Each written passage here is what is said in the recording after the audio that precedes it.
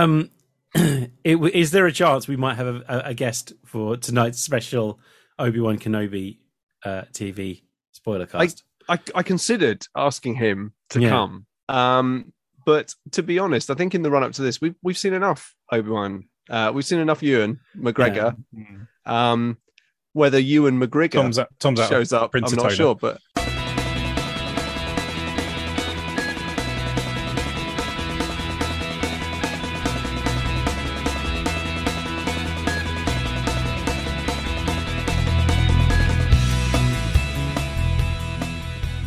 Hello and welcome to the Too Much Time on Our Hands podcast.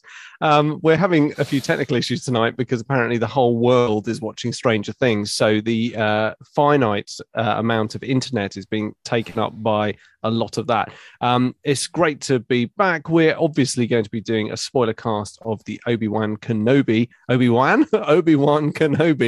series that was on Disney Plus recently. So if you haven't watched it, pause the podcast now unless you're watching the stream. Go and watch all 6 episodes and then come back because we're going to be talking in a sort of retrospective style. Anyway, before I get too far down that line, we can just pause for 6 hours. We could just pause. So that's just your internet, Russ. Yeah, that's just Russ's. That's just up and down. So let me just introduce the guys. If for first time viewers, if there are any. Hello, Duncan. Hello, Tom. Hello, Dan. Hi, I've got a new game, Tom. I like these drawn out intros. So it's called Fuck, Marry, Hastily Make Chancellor. So the 3 choices are, okay, you have Michael Fabricant, Kant, yeah. You have Nadine Dorries, Mickey Fabs, and you have Jacob Rees-Mogg.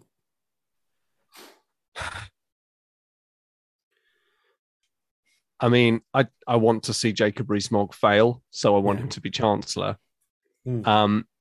Hastily made Chancellor.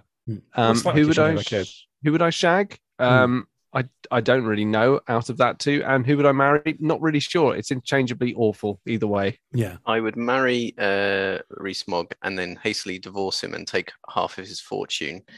I would make Fabricant Chancellor just because it'd be hilarious for the lols, for the lols, and well, I mean, I hate to be one of those people who goes purely on looks, but if Michael Fabricant walked into a pub while I was there, I would stare at his hair because it doesn't look even close to real.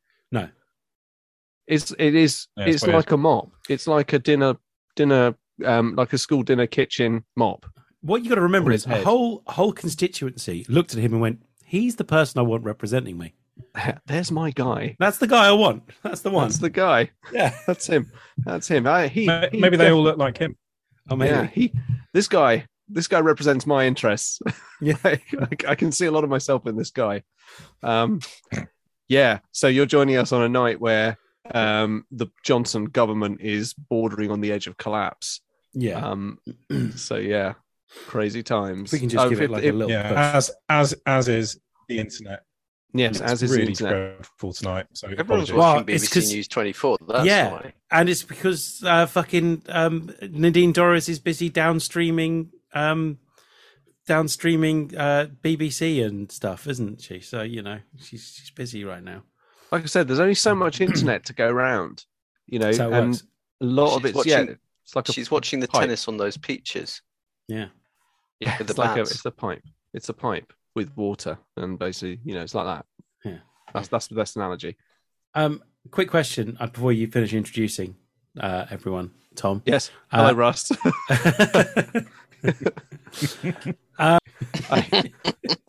I mean, has he not fucking 3D printed a Ewan McGregor by now? I have not. I mean, he has not. Just given away. That's what he's leading up to. He started with the lightsaber, and it's just going to come out from there. He just needs a mask. Yeah, yeah. Like a really scary, make it easier.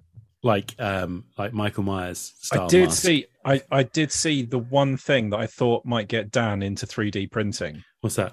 Which is somebody had 3D printed covers for their D&D rule books to make them look like spell books with like skulls and faces coming out of them. They looked amazing. It looked like I will the do sort of that. Book of the Dead type thing. I will do that stuff for you, Dan. I will do that. Love it. Love it. Thank you, Tom. That means a lot. Sorry, I've completely hijacked all that. So, yeah. Don't worry. And hello, Russ. Oh, sorry, one more thing. Breaking Hello. news. Boris Johnson's just sacked Michael Gove. You're fucking kidding me. No, it's just come up. Oh my God, this is amazing. He's sacked Michael Gove. That's He's because- finally binned off the puppet-faced fuck. Well, where the fuck's Gove been? Why sack Where him? hasn't he been? Oh, he doesn't want him to knife him in the back so easily. That's why. Boris Johnson sacked Michael Gove. I mean, to be honest, They considering don't have how enough much... ministers to form a functioning government, and he thought, we could probably do without I one mean, or two more. I mean, he's quite virulent. Give him 9 months, he'll probably have enough ministers to form a government. They'll just all be very young. This is, I mean, it's just insane. I do not understand how this man thinks he can hold on to power, having nearly lost the vote of no confidence, and is now losing ministers by the dozen. He's got the same psyche as a serial killer. Can we start comparing him to the Nazis yet? Please. Like, I know it's not quite the same. I know it's not people quite have the been same. using the phrase bunker mentality for quite a while, haven't they? Yeah, exactly, yeah. Gove equals political. He's not going to resign. They're going to have to. They're going to have to lever him out. I think it's going to be so by the time anyone listens to this is all going to be old news. Yeah. By the time people listen to this podcast, we probably have a new prime minister. Yeah, because this will come out in about 4 weeks' time. So yeah, I think he's going to go. Have you seen Oh Brother Where Art Thou? When they finally figure out that the mayor of the city is actually also the leader of the Ku Klux Klan, like. yes. And then you see people run in with a wooden pole and just carry him out on the pole. I kind of think that's how Johnson's going to end up going, just like tied to a pole and like dragged out of 10 Downing Street, tearing at the wallpaper as he's fucking leaving. I would like to see that. Literally clinging onto the number 10 cat. It's the absolute opposite of when Cameron left. He was just like, "Well, I fucked that. Okay, laters." I'm going. No, Dave, you don't have to go. No, I'm going. End of the drama scale. Well, we can have a conversation, Dave. No, I'm going. I've done enough. To be fair, though, like, you know, if you're going to fist your country like completely, Cameron did the right thing, which was just to disappear immediately. Whereas Johnson has fucked the country so many times. He's like, he's literally the Titanic captain. Like he went straight into that iceberg and is like, I'm just going to stand on the bridge with my cup of tea and I'm going down with this vessel. The funniest thing, fucked. They are proper fucked. The funniest thing about David Cameron, though, is that he then just sits there giving advice. Well, this is what I'd do. Cameron, you don't get to do advice. Brexit was your fucking fault, mate. You can fuck off now. You don't get to tell anyone what to do anymore. No. There is a tweet. People keep on sharing the tweet from David Cameron from before the 2015 election, where he shows a picture of Miliband and Balls, Ed Balls on the bench, going, "Got to save us from the chaos of Ed Miliband." It's like, yeah, this tweet really aged well. Can I say one of my favorite things that's happened today is that the hashtag clownfall started trending. That's good. I like that a lot. Oh, I fucking love that. That's amazing. Brilliant. Oh god. Hashtag it's happening. Oh god, I love it. Oh, Baker Mayfield's trending as well, but that's very different reasons. So very different reasons. Yeah. So shall we kick off? Yeah. So obviously, that's good 20 minutes of saying hello and apologising that the internet's shit. Absolutely. Also, I apologise for the lack of ornamentation around the screen. I couldn't load any internet into my main computer, so we're running this off a backup computer, which doesn't all of our little stuff set up on it. So it's just our faces. It's basically a substandard stream compared to what you're used to. So to the fan out there watching, we are sorry, but normal service will be resumed hopefully next week. This is one that we're almost prepared for as well, so it's a bit weird. Well, for the first time in a while, we have a structure. But it was one I that love I was this. I ask you guys to prepare something, right? And now it's like, oh, well, for the first time in a while, we actually have a structure. Nah, fuck that. You guys are so mean. I would just like to point out that I've done zero preparation. Me too. I have never not been at work. So to be fair, we've all watched the series. That is literally that's the minimum viable product. You need to have watched it, and so I arranged it into 4 parts. We were planning to do about 15 minutes on each, but we've only got really about 40 minutes or so. So we'll try and keep it to about 10 minutes a bit. But we'll start at the beginning of this wonderful series that Disney has given to us nicely with a nice gold bow, and Ewan McGregor as Obi-Wan Kenobi. Why do I keep saying Obi-Wan? Obi-Wan Kenobi. So part 1 of this podcast was to talk about the false starts, the lies, and the inevitable series announcements, the lead up. I mean, I've been hearing about the potential for an Obi-Wan series basically ever since Marvel bought Disney bought Star Wars. I think it goes further than that, doesn't it? But I think it does. I think a lot of people wanted one. I think there was things mooted. There must have been conversations taking place, but I think it was really when Disney bought Star Wars and started making stories kind of films that I think everyone started going, right, the reality of an Obi-Wan Kenobi film is on the cards. And that's when Ewan McGregor started lying, because by that point he already knew that the series was in progress. At that point, I don't think they ever planned to make a series. I think always thought it was going to be a film. I thought there was going to be a series of films, because was when Solo tanked, wasn't it? That sort of changed their mind. Yeah. So I think it was. Yeah. I thought it was like when we heard that Solo was definitely a film, and then there was Boba Fett, and then there was Obi-Wan, and Obi-Wan were both mentioned in the same breath because of Solo, but that was after they did Rogue One, and then it was like, well, Rogue One did well, we know we're going to do Solo, and then there'll be the others. But yeah, the first rumors obviously we all heard were it's going to be a film. Yeah, because as I say, then it was. I think it was going to be a trilogy of like, here's characters and we're going to do a trilogy of these films. So the fact that Solo sets up Darth Maul as a character in it, which you get the feeling he was going to be the central, like, Thanos-like character in these 3 films, and then Solo fucking tanked, because I don't even think it's that bad. I just don't think it's very good either. I think it's just an okay film. And then I think the backlash scared spineless Disney into not trying to push it any further. And well, they did that usual pitiful thing where they reevaluate. At the time, that there was the whole, oh my god, there's just too many Star Wars films now, as they were fucking spunking out like 5 Marvel films a year. Like, I love like Marvel 30 films, Marvel films now. But Solo, just because I think it had problems as well. So then I think, from what I understand, Obi-Wan then got shelved, along with Boba Fett getting shelved.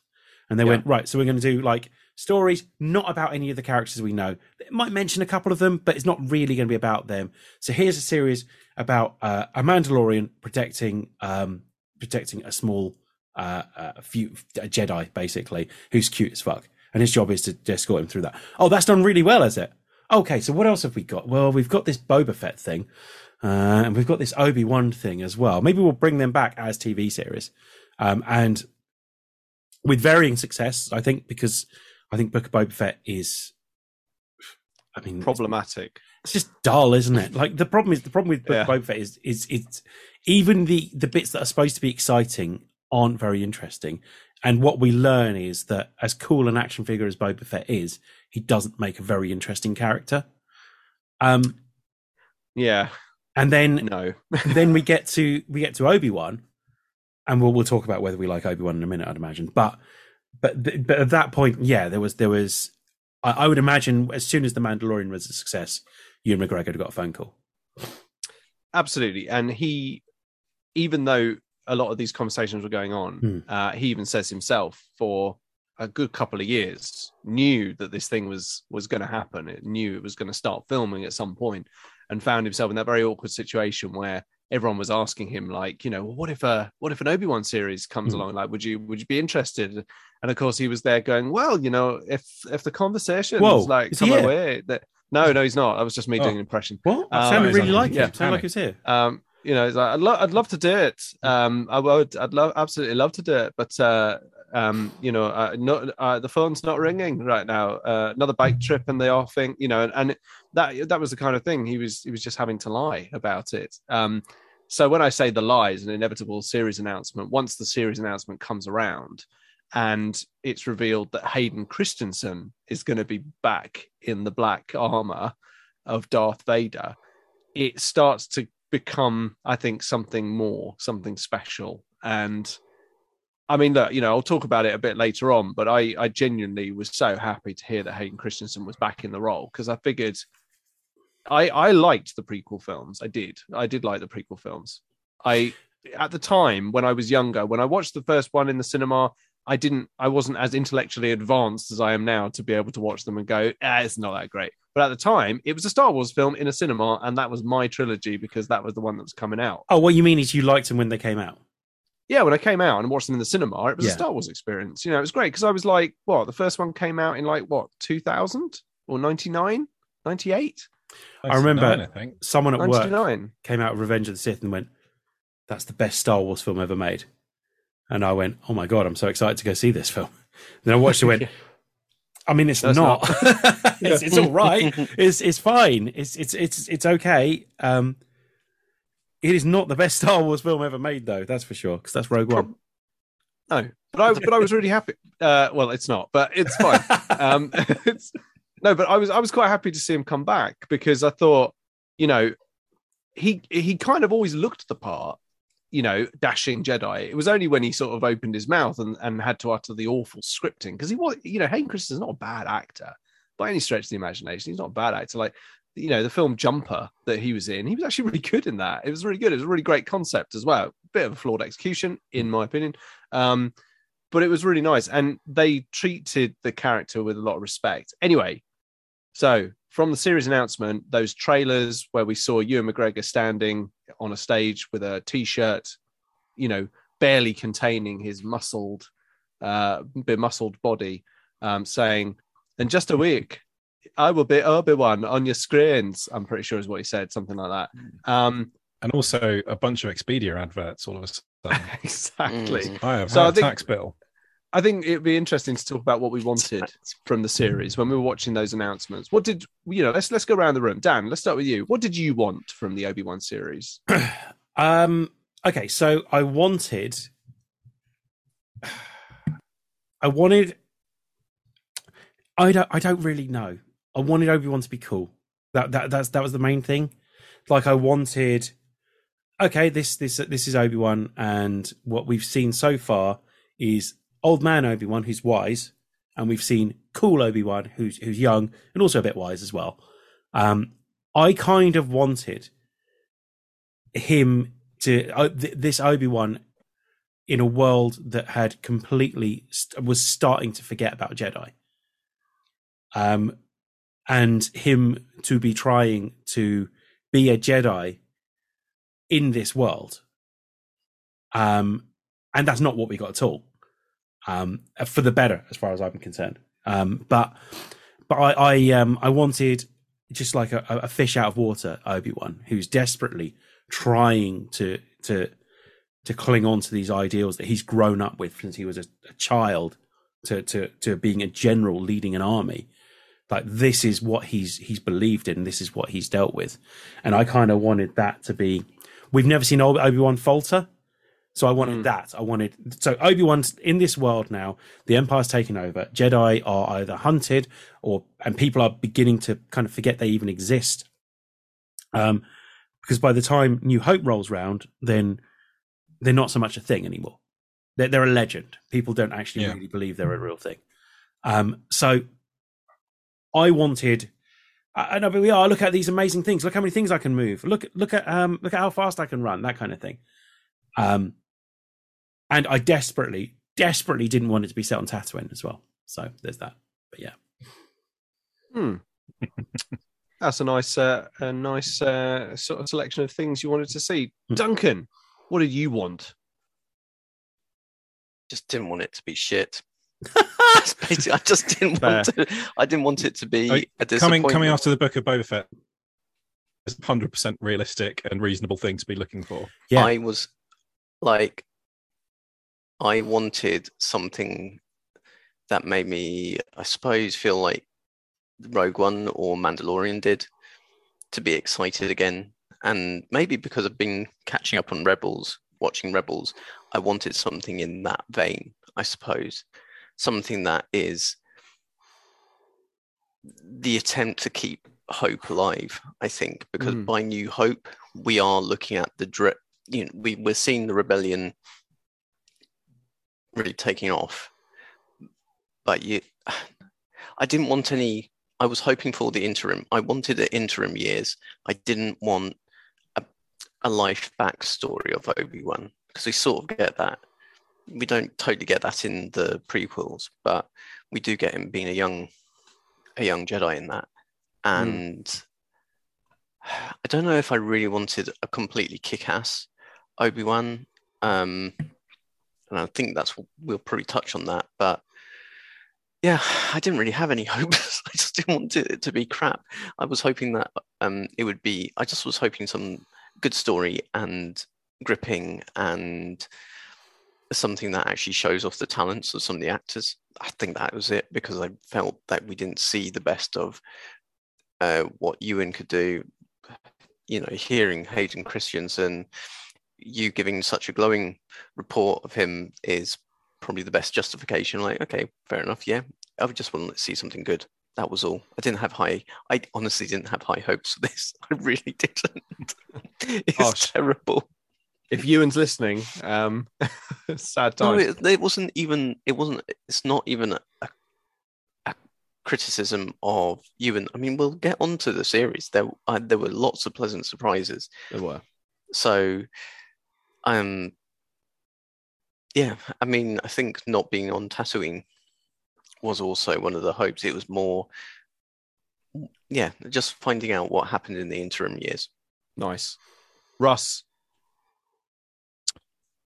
So I think I probably wanted to either be, like you say, like Obi-Wan being awesome and going around doing cool shit, or I wanted like a really sort of slow, meditative thing of just him in a desert feeling awful about slicing his best friend's legs off. And there were bits of both of those in this. So the sort of the he's obviously like at the start of it when he's working that job in a whale. Excuse me. Like he seems quite broken, doesn't he? He's not himself. He's obviously hugely traumatized by everything. He's got nothing to do really anymore. So all he does is think about all the colossal amount of things that have gone horrifically wrong to bring them to this point. But then we did get some cool stuff of him running around smacking people with a lightsaber as well. So yeah. I mean, I did really enjoy this. There were one or two sort of quite weak episodes, and there were very questionable action direction. Apparently nobody can outrun a small child in this. And the bits where they were like in the forest chasing her really reminded me of that scene in Wet Hot American Summer where they're driving truck and yes, there's a small box in the road. You have to get out and run and get it. Like, oh, there's a twig. She's outfoxed us again. I mean, yeah, some there were a couple of action scenes that were sort of the kind of thing that I would direct if I was making something. They looked that bad. So, I mean, from my point of view, I wanted. Oh, sorry. I was and it had Flea in it unexpectedly. Yeah, unexpected Flea. That was bonus Flea, wasn't it? It's like that bit of something you go, is that fucking Flea? It's like in Fear and Loathing in Las Vegas. Like it took me ages to work out that hippie he bumps into in the San Francisco toilet when he's got acid all over his sleeve is Flea. Like who then starts licking all of the acid off of his sleeve. Like it's like bonus Flea, awesome, doing something weird. I really wanted I wanted to see an Obi-Wan after all of the awful shit had gone down, because I'd seen all those videos that had been put together, like of people with playing bits of Alec Guinness looking troubled and saying Obi-Wan definitely has PTSD, and that really stuck with me. And it was like, considering everything he'd gone through, even a Jedi is committed to his kind of order, as I think after all of that would have crumbled slightly. And I thought I really wanted something that showed realistically the impact of what had happened, losing his friend and basically thinking he'd killed his friend. I didn't for a minute think that he didn't think Anakin was dead. So I didn't want it to be that thing. I didn't want him, 10 years on to think that Anakin was still dead and to suddenly find that he was alive and all that sort of stuff. But I did want to see a traumatized Obi-Wan, and I wanted to kind of see a growth, his sort of growth into a man who suddenly, who was obviously hiding that he was a Jedi, to quite happily walking around wearing Jedi robes with a lightsaber on his belt and openly getting his lightsaber out in bars. That's kind of what I wanted to see. I couldn't fathom how you get from totalitarian regime that kills all Jedi to it's all right if you got a lightsaber, you can wave it around a bit. No one will worry. It's fine. Don't worry about it. I think we have to assume that the whole Jedi robes, despite the fact we only see Jedi wearing them, aren't like distinctive dress. Like, I think you're meant to think that lots of people dress like that, because it's like, but you're dressed as a Jedi. Why are you doing that? You see, it's really obvious. What's her face's mum in Rogue One wears very similar clothing. Oh yeah, that's true. Also, it does turn out that stormtroopers are quite unobservant, because they actually pull the two people inside a trench coat trying to escape attention trick at one point, and they get quite. Yeah, and they obviously Shmi Skywalker, Anakin's mum, was basically wearing Jedi robes throughout the whole of Phantom Menace. And so was Padme on Tatooine. She was basically wearing Jedi garb. So yeah, that's what I wanted. I wanted to see a traumatized Obi-Wan returning to his power. What did we get? What did we get? And did it provide for the needs? What did we get, Dan? What from you? What did you get? What did you feel was your perception of that series? Do you want me to tell you whether I like it or not first? I think that's absolutely fine, because the final part is devoted to that duel and that final conversation. Yeah, because that's the real link between this series and what happens in A New Hope. We'll get to that bit a bit later, but yeah, let's go now. Let's do verdicts. What did we get and what did we like it?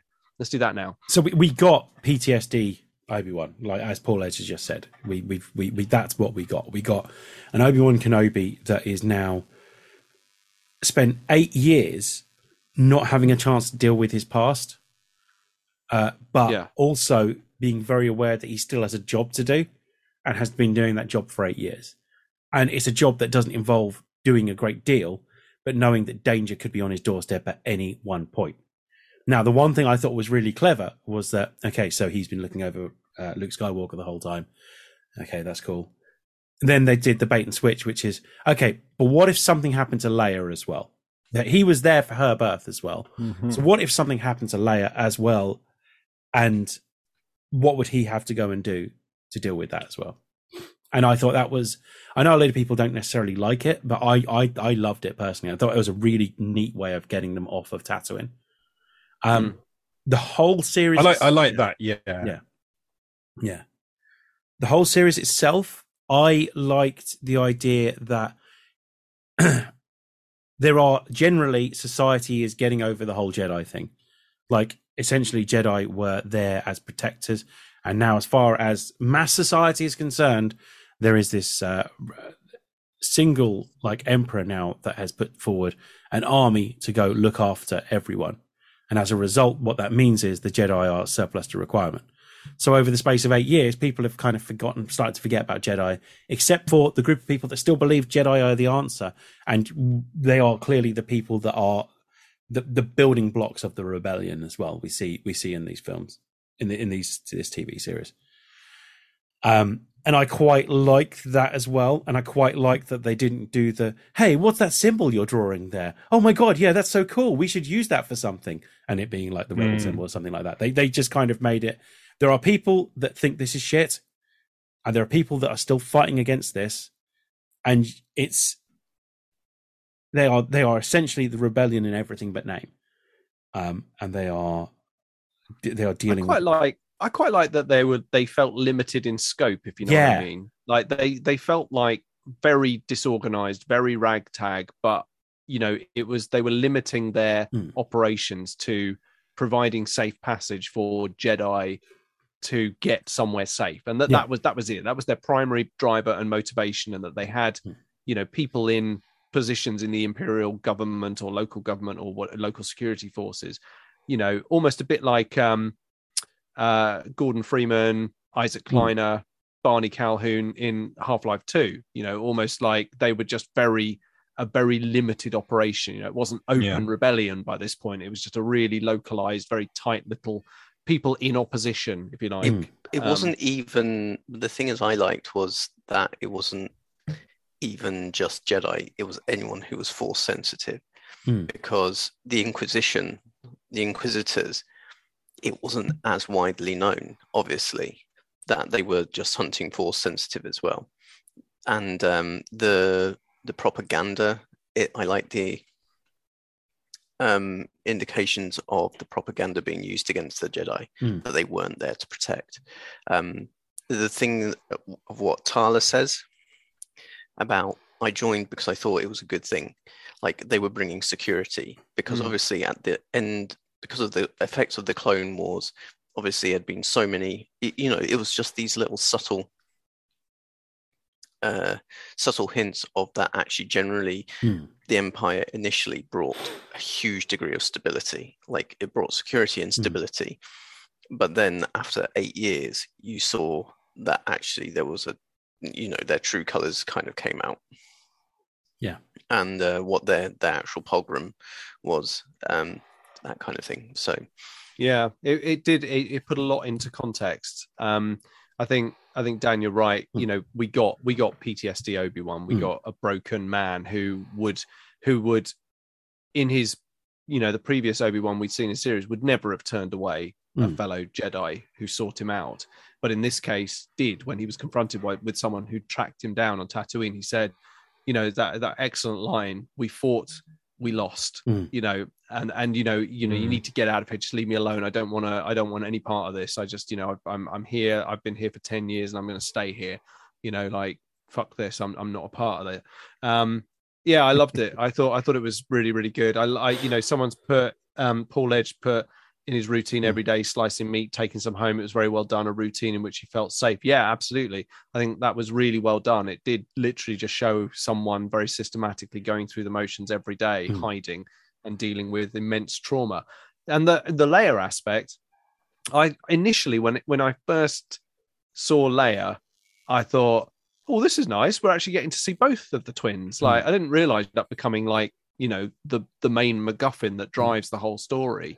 But it was also quite nice to see Jimmy Schmitz as Bail Organa again. I really enjoyed that. I also, there were some really fantastic absolute moments. Like, there were just lovely little Easter eggs as well. When Obi-Wan pointed out that Quinlan Vos had been through the underground Jedi sort of lifeline, or what it was, the Underground Railway. Quinlan Vos, great character, who's literally, I think, in one deleted scene from Revenge of the Sith, but is a major character in the expanded universe, like the Clone Wars comic books and stuff like that. It was so cool to see that. Just little touches. I loved how they dealt with Vader as a character, and that whole idea that dark side users usually have just an undercurrent of anger running through them that they dip into to use to enhance their powers. But every time Vader encounters Obi-Wan, he completely loses control, and it's just blind rage to try and get him, which ultimately proves to be his downfall. Yeah. But we will talk about that last duel like a bit later. But I was incredibly pleased. I thought episode 4 was the bridging episode. I thought that was the one that they sort of like tried to get a load of loose ends tied up because they knew that 5 and 6 were the culmination of this whole thing. But number 4 really did feel a bit like, oh, and there's this person. Oh, and there's these people. And don't worry, we've got this. And oh, she might be good. And, you know, and I was like, oh, okay. so we've had 3 episodes of excellent like pacing and character development. And now we're just throwing like every bit of shit at the wall. And now we're kind of, okay. So we're prepping for the last 2 episodes here. Fair dues. I did also like, just having one more thing. I really did like how they dealt with the Inquisitorius. It was really cool to see some of the stuff that we'd been let into by Jedi Fallen Order about the Inquisitors. It was really cool to see them as a fighting force, almost at the, I think probably the peak or apex of their power. That was awesome. Yeah. Sorry, I'll let the floor. I actually really liked the fact that Obi-Wan thought Anakin was dead. I thought the fact that he had been out of the loop. I mean, I thought it was a wee bit strange that he didn't know about Vader, but he knew who Vader was, didn't he? But he didn't know that Anakin. He knew there was this guy called Darth Vader. Yeah, but he didn't realize it was Anakin. Yeah, isn't that right or not? Why would he assume Anakin hadn't died as well? Like the last thing he sees is I chopped all 4 of his limbs off and left him on fire. Yeah, I mean, I think it's a reasonable assumption that he would be toast. Yeah, exactly. The last time he saw him go up in flames and basically like his balls stuck to a rock, like literally just, you know, that guy's dead as far as he's concerned. So I like the PTSD aspect. Yeah. So was this the first time we've seen not Anakin but Vader show actual emotions? We see Vader show emotion towards the end of Empire Strikes Back when he talks to Luke. You know, that's when we see proper emotion. Yeah. Although you could say he's back to being Anakin at that point. Yeah. Join me. It is the only way. You know, it's almost a pleading kind of emotive thing. I think you see a lot more emotion in Return of the Jedi, especially when they first meet on Endor. It is too late for me, son. You know, it almost sounds regretful. It sounds like it's too late. Like I've already done too much damage to myself and everyone around me. Like it's too late. There's no redemption for me. But it was probably, I don't know. It makes you wonder if that's the bit of emotion that Darth Vader has in the middle of those sort of 20 years as a mass murdering, you know, head of a fascist government, and that there is conflict there and that there is emotion there.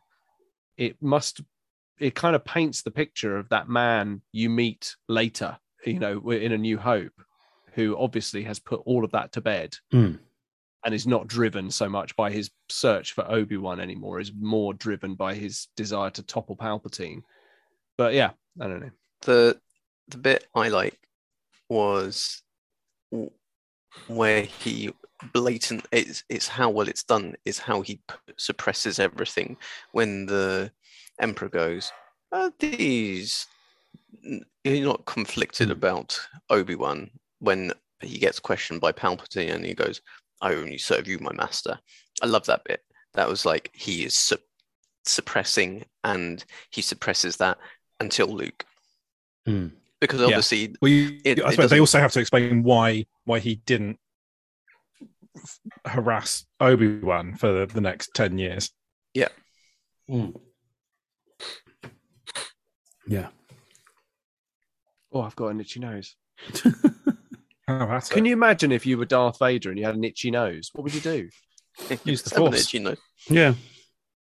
Use the Force. You were one of those people who said that there wasn't enough incidental use of the Force.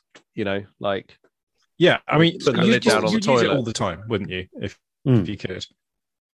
That's why I really enjoy the bit of him just going and picking up that little map marble thing in the very scientifically questionable bit where they can't find a planet. Or that bit in Revenge of the Sith where he gets into the cupboard and just looks worried and just kind of shuts the door with his fingers. Like, I would barely get up. I would barely move if I could use the Force. I mean, you know, things would just be floating towards me all the time. You know, it would. Yeah, it would be such an easy life. I mean, I just fly to work, just levitate. Do you get the feeling that they're kind of told, okay, you can use the Force, but don't be a dick about it? Like out in public. Well, I mean, that's largely what the Jedi Order boils down to, isn't it? Yeah. But it's the people like, well, okay, I'm not going to use it for evil, but you know, I'm pretty sure I can masturbate hands free now, and that is a life changer. Or it's more, you can sort of don't have to get up from the couch to get the remote. You sort of shoop, shoop. I just want another beer from the fridge. Yeah, but it's an easy path to slide down, isn't it? When you're just like, oh, could you go and get me a biscuit or something? Well, no, it's your turn to go.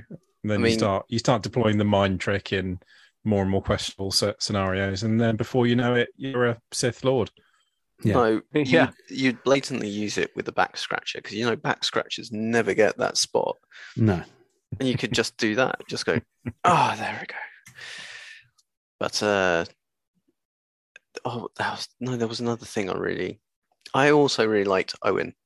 I thought Owen in this I liked his attitude. Well, I just don't like you. Yeah, he was really cool, actually. And I understand where he was coming from for that. It's like, and he's kind of right as well. Yeah. He doesn't need to be just moping around in a cave, peering at a kid through binoculars, which isn't, it's not the greatest thing to have when you see it, is it? I agree. But yeah, he was really cool. Yeah, he was good actually, and go away, Ben. And it's like, how is the boy? Don't act like you care about how he is. You want to know if he's showing, which I think is in a really interesting way. Like and it's also quite nice to acknowledge that, Owen knows, Owen knows who his father is. Owen knows what his father's done. Like, it's bad times as far as he's concerned. And also, again, very nicely sets up the kind of gruff Owen that we meet, when he's older in A New Hope. He's got too much of his father in him. That's what I'm afraid of. And it sets up a Beru as well, because Beru in this is exactly the Beru that we get for the 5 lines that she has in New Hope or whatever. Yeah, there was some really great stuff in this. I mean, one of my favorite bits in this is is when he's talking to Leia about her parents at the end, and talking about all the positive qualities that she got from Anakin. Yeah, that was a nice way of looking at things. Yeah, that was really lovely, wasn't it? It was like you have your mother's. It was like spirit, determination. Your her diplomacy, and all the really positive qualities about Padme. And then also by this point, all the lame stuff you got from her. Yeah, and but I also quite like that he was really complimentary about Anakin, because I think as far as he's concerned, like, Anakin is now truly dead. Like Darth Vader is all that exists. Like, and actually he can kind of make peace with the fact that there's a classic Star Wars extremely on the nose line for that, isn't there? Where he goes, "Well, then my friend is truly dead." Yeah, exactly. But do subtext. It's the thing though, from film. I mean, in Return of the Jedi, he does say, from a certain point of view, the moment Anakin fell to the dark side, he ceased to be Anakin. He became Darth Vader. Like, Anakin as a good man was gone at that point, and so he can mourn his friend properly. He doesn't have to always see him as this horrible being that he decapitated on Mustafar. So with that in mind, as we're sort of talking about this anyway, that final duel and that final conversation, for me, I feel like that was a perfect, even like you say, Russ, though, even with that on the nose, then my friend is truly dead. Then my friend is truly dead. If that moment. Oh no. And Anakin is truly dead now then. So that's okay. I'll take Leia by her parents.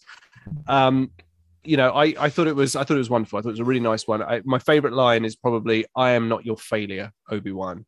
You didn't kill Anakin Skywalker. I did." Yeah. That was fucking brilliant. Yeah, I was very happy with that. What do you guys think of it? Loved it. I thought it was a bit. Yeah. I mean, the thing is that earlier, it's brilliant because it shows how messed up he is and how split he is. Because in, was it episode 2, episode 3, he goes, I am what you made me. I haven't become what you made me, basically. And so he's attributing what he's become to Obi-Wan, but then he's going, well, no, you didn't kill Anakin. I did. And there was it was nice because it shows the weird the conflict of Vader and Anakin, but yeah, I mean, I liked it. Yeah. Oh, and also the fact that we get peak Obi-Wan. We really see Obi-Wan with his full, because we don't really see it in the prequels. We see Obi-Wan pretty good and powerful in the prequels, but this was peak powerful, like super powerful Obi-Wan. Is like this is what we don't really see. I don't know. I think I agree with that. There are glimpses of peak powerful Obi-Wan. I think in Revenge of the Sith, when Yoda and Obi-Wan storm the temple after it's been sacked by the 501st, I think there's that moment where they're deflecting blaster bolts away from scores of clones, and it literally looks like this almost firework display of them just like cutting a swathe through these soldiers. And there are moments, obviously he defeats Anakin as well, but that moment where he suddenly all the boulders, man, like just appear behind him, and that was certainly my pants definitely were quite full by the end of that duel. There were some moments where it was just, that's what I come for a Star Wars film for. I think it might be one of my favorite lightsaber duels in the whole thing now, because it was some of the stuff in the prequels is a little bit too showy and fast and just sort of ridiculous. One of the most ridiculously boring. It's very cool and everything, well. But it's like a good action scene, and especially a good fight scene, should be telling you a story with every shot and every beat of the fight. It should be adding to the narrative, and too much of the like the Duel of the Fates one is great because it does that, but the Obi-Wan versus Anakin fight on Mustafar is just too much dick swinging. It goes on far and it's not telling you anything. They're in the same place narratively at the end of the fight as they are at the start. They haven't, nothing's changed. They haven't found anything else out. They haven't changed their motivations or the perceptions of each other or anything like that. It's like, we're gonna have a fight. They have a fight. One of them wins. Whereas this one, this was really good. It was, relatively tightly paced, and you can really see Obi-Wan going through it.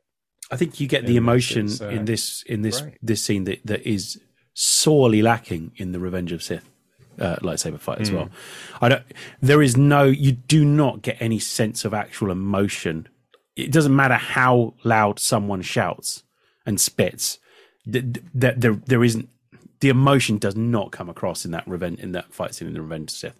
They nearly managed it, because there is that moment where he does say, "I have failed you, Anakin." Failed you. That's good. That's it. That's good. Yeah, and that's it. You are right. And also, it could have come 10 minutes earlier. Yeah. After all the bit where they're jumping around on robots in the fucking lava, swinging around lightsabers without actually touching lightsabers for no reason whatsoever. None of that adds anything. You do.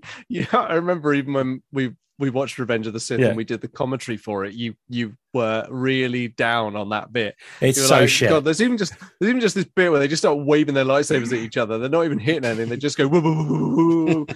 I have to say, in that duel in number 3, there are a couple of moments that are pure savage. Like just at the beginning, when they start going into the corridor, there's this really awesome bit where they lock arms. They almost kind of spin around each other, kind of grappling, and Obi-Wan slams his lightsaber down, almost hitting Anakin straight in the face, were it not for Anakin just suddenly deflecting. There's some really savage bits to it, but that whole scene in number 3 is almost like 15 minutes spread out across half an hour of other things going on, and yet whilst the Emperor and Yoda are trying to force out difficult poos, it looks like as well. Yeah. Whereas in Obi-Wan Kenobi, that duel is maybe 5 or 10 minutes of really tight action going on, not really jumping back and forth. Maybe a bit to Tatooine somewhere in the middle, but it's just really tight, and it focuses on just that moment of Vader's lost control. He's way too overconfident. His emotions are getting way too the better of him. And he ultimately pays the price. He gets his armor slashed wide open. Yeah. And then Obi-Wan finally has that confirmation that his friend, or at least his friend's body, is still there. He is more machine now than man, but he's still there. And you get that wonderful heartfelt bit where he looks like he's, where he starts crying and apologizing. And, it's obvious that a lot of his trauma is based in the massive amount of regret for the actions he had to undertake in Revenge of the Sith. And, and actually, Darth Vader forgives him. That's the point. Anakin, as he is, by the way, they did a really good thing, didn't they? When Anakin's saying something nice, there's blue and red light on his face, showing, I think, the conflict. And then when the Vader persona takes over, it's red. It's all red, and it's all coming for him again. I really love that bit with the voice as well, coming in and out. That was very cool, very nicely done, really, really tight. And the ending didn't outstay its welcome, like the prologue and stuff did not outstay its welcome. And can we talk about how fucking awesome it was to see fucking Liam Neeson appear at the end as the Nomad Ghost? Yeah, I was hoping for a bit more of Big Liam, but there is going to be a second series of this, isn't there? So hopefully, is there? We'll get some. I mean, you could just sign it off there. I thought it was a wee bit cheesy, heavily rumored. Yeah, but I mean, it's Star Wars. You can't complain about things being. Yeah, everything's fucking cheesy. Like, I mean, it's like complaining about things being made up.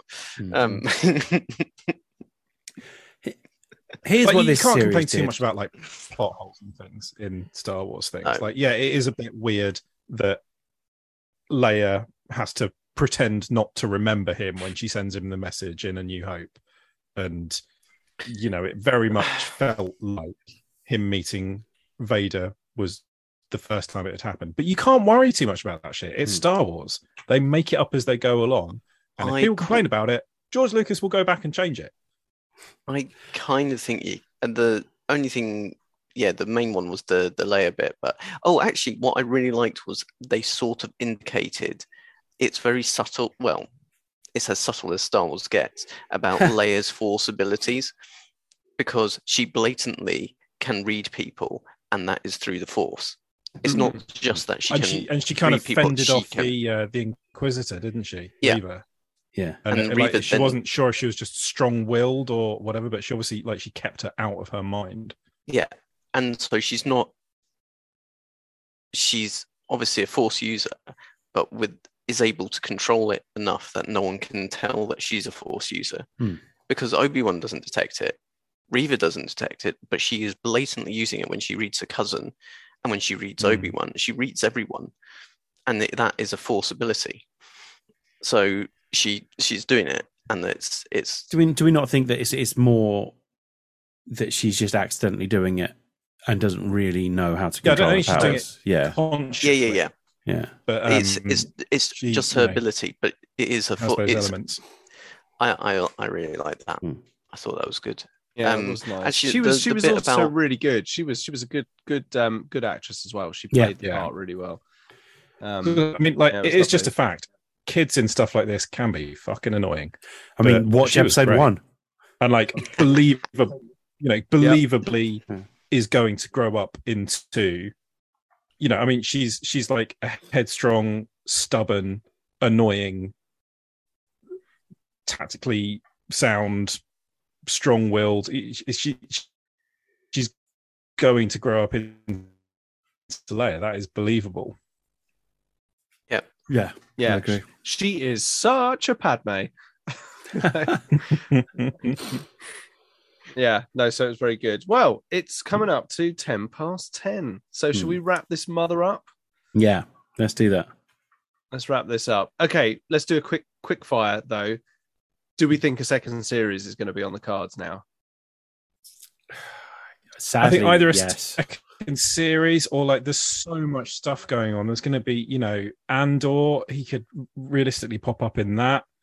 Ahsoka's got a show happening. Although, hang on, there what's that? I was kind of thinking Andor could see some of the fringe characters from this in it. Yeah. So it's about the right time for Andor, isn't it? Yeah. Surely the Ahsoka show is going to be set later because she, like, the Mandalorian is 20 years or so after all this, isn't it? So probably he won't be popping up in the Ahsoka show. It's probably not that far, is it? Because it's 8 years until New Hope, and then in New Hope, but the Mandalorian is like after the end of Return of the Jedi, but only by maybe a year or a couple of years. Yeah, but we have still pretty good authority that Obi-Wan's not going to make it that far. Well, I mean, yeah, okay, fair enough. At this point, Ahsoka is still she's like a teenager at this point, isn't she? I would quite like to see a bit of link up with the Andor series in this, which apparently is going to be set over like. There's definitely going to be 2 series of Andor. The first one's going to last a year, and the second series is going to last 4 years. So that should be quite cool. Yeah, that'd be cool. I mean, I'd like to see a second Obi-Wan series. I'd like to see something new. I mean, this was a very personal one. I'd like to see something a bit new. I'd like to see something a bit out of the ordinary.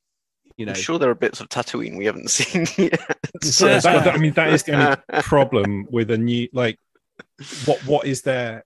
There's no unresolved stories for Obi-Wan to have to go and deal with. He's kind of dealt with Vader in this one. And he can't leave again because he lives. He's accepted that he doesn't need to hang around looking after Luke, and Leia's in good hands. There's no sort of threats or outstanding story threads to deal with, apart from him hanging around with Liam, which frankly it would be fine. They could go a speeder bike tour of Tatooine. I'm fine with that. Him and a ghost of Liam Neeson. What if they had to go save other Jedi? That might be fun. Yeah, I mean, could be something along, and then but then does it turn out that Obi-Wan started the rebellion?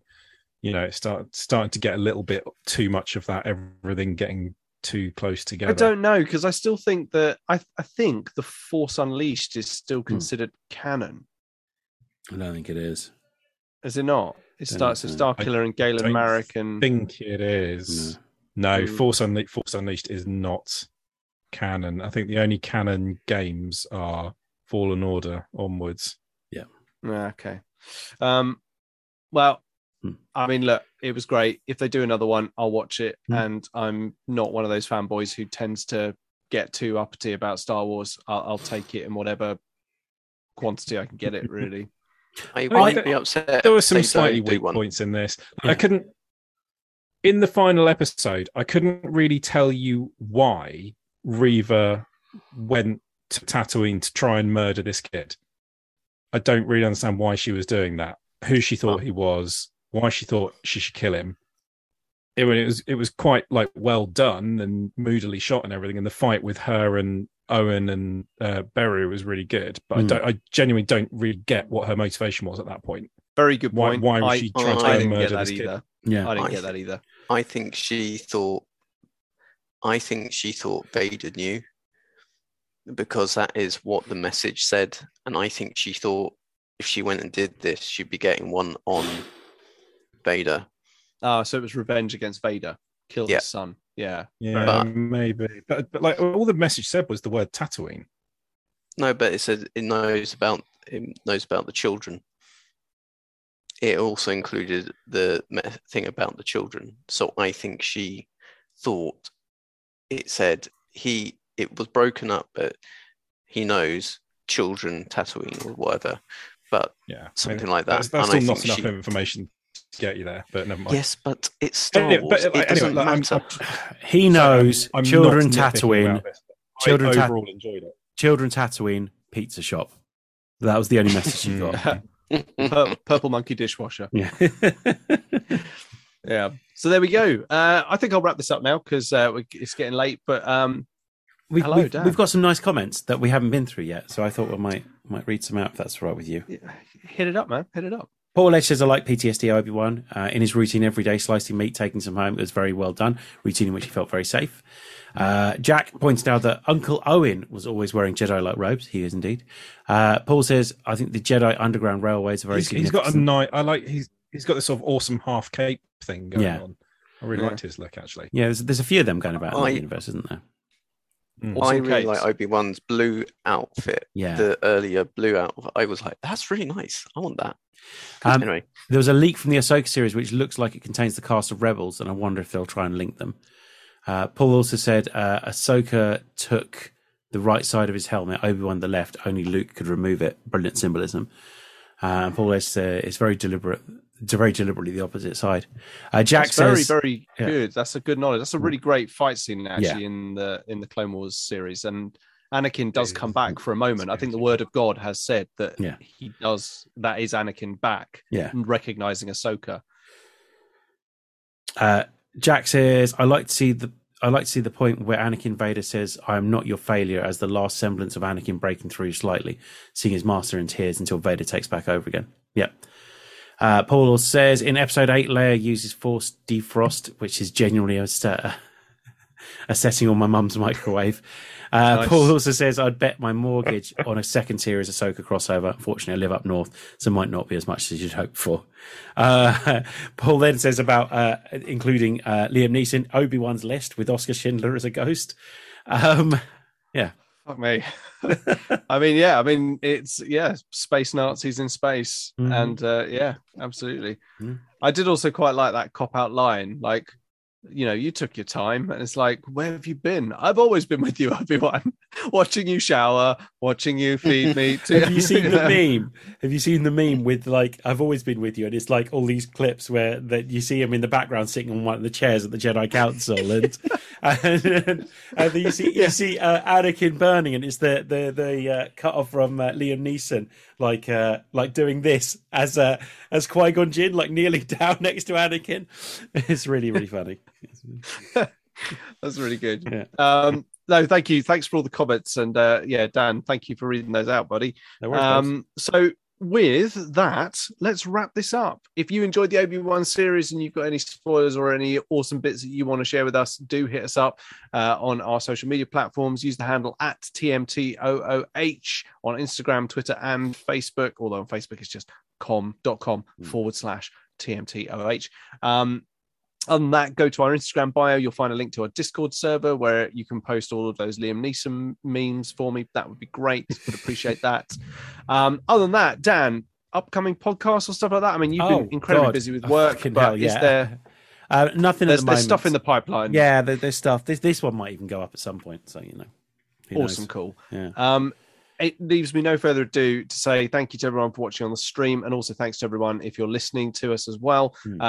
Join the stream if you like. It's always good fun, but if you want to, just keep listening. With that, I'm going to say goodbye to Duncan. Bye-bye. I'll say goodbye to Russ. Later, status. I'll say goodbye to Dan. Les. And it's goodbye from me, Tom. And on that note, let's not cue the music. We're just going to go dead. Yeah, let's cue the abrupt transition to a holding slide that I hastily knocked together. Bye. And here we are. And now we're going. Bye. Hello there. Goodbye there.